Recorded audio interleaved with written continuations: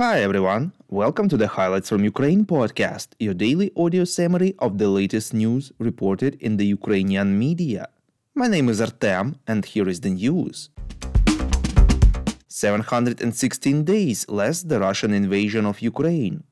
Newly appointed Commander-in-Chief of the Armed Forces of Ukraine, Alexander Syrsky, spoke about the new tasks that he faces now, reports Ukrainska Pravda.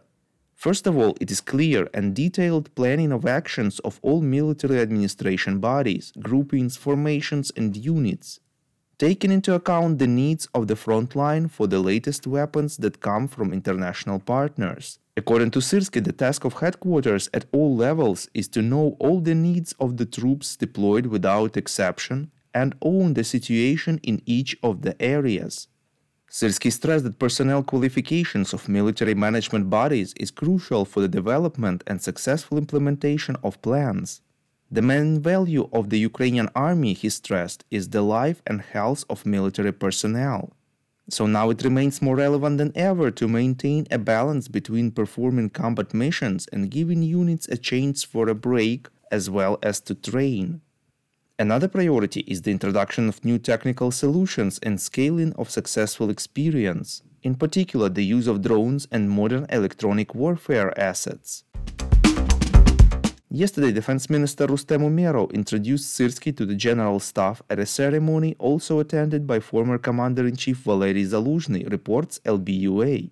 Umerov and Syrsky also held the first working meeting to discuss the Army's detailed action plan for 2024. They touched upon the need for an effective system of unit rotations and rest, improving the quality of drills, maintaining training centers, preparing new instructors, and learning from modern experience. Separate attention has been paid to a new branch of the Ukrainian Armed Forces, the Unmanned Systems Forces. By the way, we've discussed replacement of Ukraine's Commander-in-Chief with a military expert for one of our Long Talk episodes. To be among the first to hear it, subscribe to our Patreon. The subscription starts just from $5.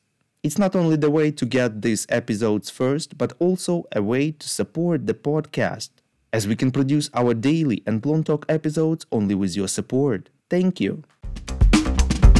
President of Ukraine Volodymyr Zelensky informed in his evening video address that he met with a bipartisan delegation from the US Congress led by the chairman of the House Intelligence Committee. Quote, "I briefed them on the current situation on the battlefield, critical threats, and the necessity of continuing support for our defense," unquote. They also talked about the missile defense systems, specifically the Patriots and long-range weapons, especially ATACMS missiles with the 300 kilometers range, for which unfortunately there is still no decision, said the president. Zelensky thanked the US for its leadership and contribution to the defense of Ukrainian independence and democracy from the early days of the full-scale war. We would really appreciate if you could rate us, ideally with 5 stars, and leave a glowing review in the app where you are listening to this podcast, Google Podcast, Apple Podcast, Spotify, and others. This way more people would learn about the podcast and truth about Russia's invasion of Ukraine. According to Bloomberg sources, Ukraine is developing a plan that will help it get the necessary funds and cover the budget deficit in the event that financial assistance from the United States is blocked, reports Ekonomiczna Pravda. This plan includes 3 key elements: expanding domestic bond sales, raising taxes, and cutting spending. According to the agency, Ukrainian officials are proposing this plan to the IMF during a 3-day visit of its staff to Ukraine next week. Although Ukraine fulfills its obligations, the Ministry of Finance and the National Bank believes that there is a risk that the IMF Board of Directors will not approve the next loan disbursement without a fiscal plan, especially if the US funds are still blocked.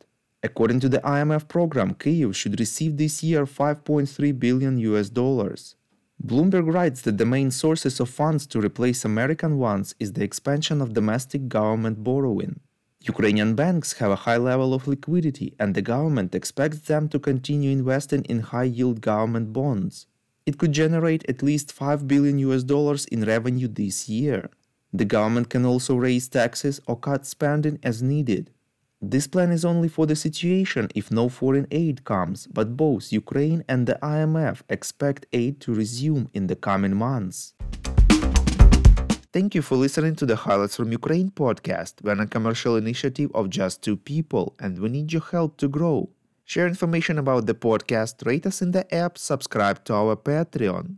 With your support, we are getting better. We call on you to demand from governments of your countries to impose the toughest sanctions possible on Russia and its citizens to stop their invasion of Ukraine.